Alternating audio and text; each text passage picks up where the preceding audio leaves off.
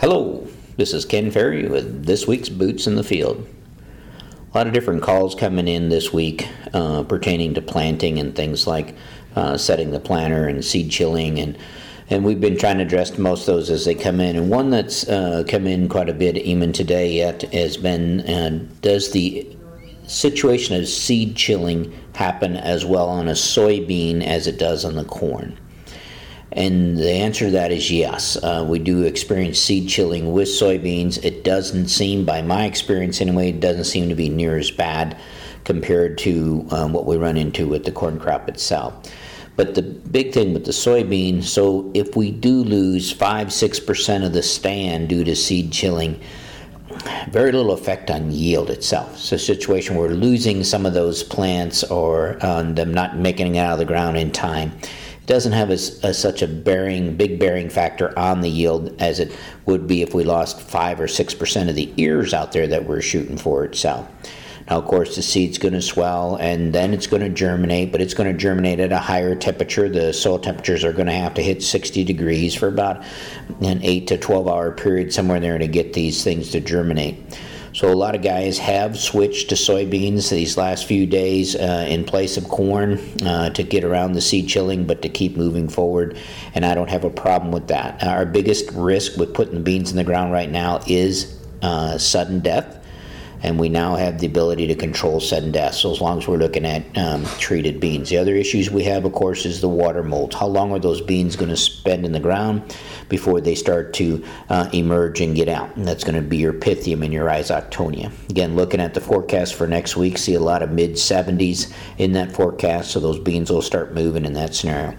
I probably wouldn't be sticking in naked beans in the ground in these kind of conditions, because you're leaving the door wide open for sudden death and all the other diseases that could attack you in the soil when it's taken us a while to get out. So we need seeds that are protected. We need seeds that get pretty good scores or ratings for sudden death in itself.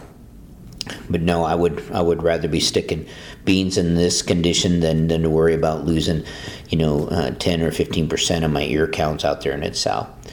The other question, as we went out and set a number of planters the last few days, and guys are struggling with moisture as far as getting these fields to dry out and stuff. And we've used the term a lot in meetings and even in podcasts. Now it's time to teach the planter to dance. And people say, well, what do you mean by teaching the planter to dance?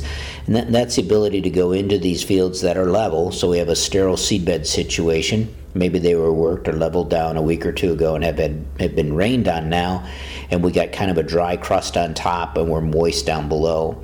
And if we go in there and work them again, they're too wet to work, but they're actually dry enough to plant if we stay on top. So when we talk about teaching the planter to dance, there's two things we mainly focus on. That is your row cleaners and your down pressure. So we have a dry surface. We only have to be dry there in that top inch and a half, but we got to keep the planter on top of that. So many times as I go to set a planter, guys are pushing that dry surface out of the way, and then they're setting the planter in there on top of the wetter soil and trying to plant deeper down into that itself. So one of the first things I would do when I'm trying to set a planter in these tougher conditions is to raise a couple of the rows, raise the row cleaners clear up so they're not touching the ground at all. So you can see what it looks like if you leave that planter on top of that dry soil itself. The other thing I'd do is I would reduce the down pressure way off to see if you can eliminate any sidewall smearing or slots that you're fighting trying to get this planter to work. Once we've done that, then we go back and add down pressure to the row unit till we get to the point where we can maintain depth. But when you're in these marginal conditions, extra downforce is just going to work against you in sidewall smearing as well as early seed development and growth. So I want to maintain the minimum amount of down pressure, and then I'm going to lower those row cleaners to the point where they're just moving residue and leaving that dry soil in place. And again, that typically we would take 3 or 4 rows, put them at different settings so you can kind of get a feel for it. But a lot of times growers are running the same setting they started the season out with or what they finished last year with. The row cleaners are too aggressive, the downforce is too hot, and we're end up plowing our way into tough planting conditions. So keep the row cleaner up. Like I said, take it all the way up and you get an idea what it looks like without it, and then bring it back down kind of the minimum. For the guys with the floating row cleaners, you're probably going to have to put a pin on the bottom side to stop your downward travel when we're doing this. As things dry out or get a little harder in the surface, you can pull that pin back out. But you keep it floating up, but restrict its downward movement. Of course, the guys with the clean sweeps, again, you can make some of those adjustments from the cab pretty easy up there at South. On the insect front, we do have a few things moving around there. Earlier this week, Roger Aarons from the Melbourne area called and said he thought he was seeing flea beetle. When I talked to him on the phone, I thought it was maybe too early for the flea beetle. But just yesterday, hearing some bluegrass that was we were setting a corn planter in, I saw flea beetle myself too. So the flea beetle are out there. Again, we expect flea beetle numbers to be higher this year just because of the soft winter that we had.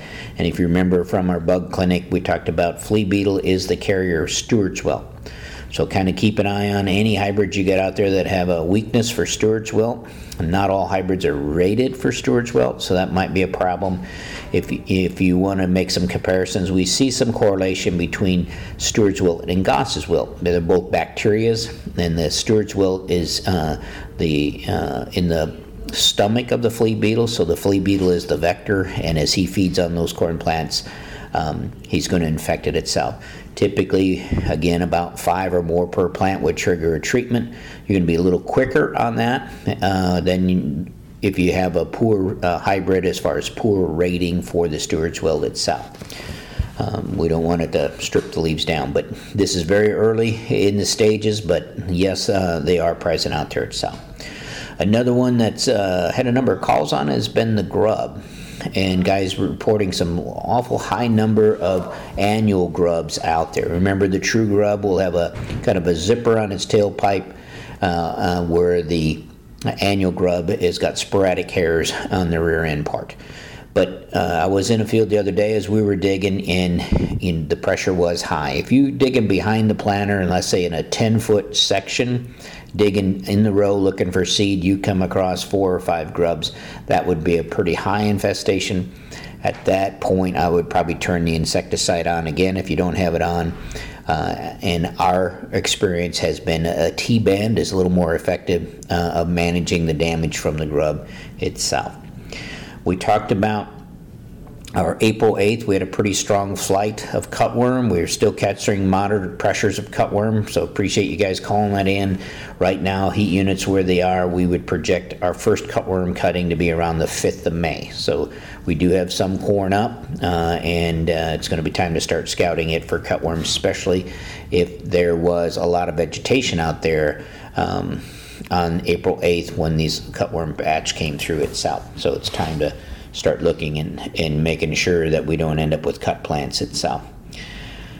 From that, hopefully next week we'll bring some more good planting conditions and we can keep on moving. It's time again to start scouting the stuff that is in the ground and paying attention to it, make sure it gets out. Remember, on the back side of this, we always say, hoe before you know. So if you think you got a field that got hit pretty hard with moisture throughout this whole event, and it has to linger in the ground with these cool temperatures for 4 or 5 days, you want to get on it pretty quick with your hose. Make sure that it doesn't stress it at all getting out of the ground itself. So I hope that helps you guys. Keep her safe, keep her moving.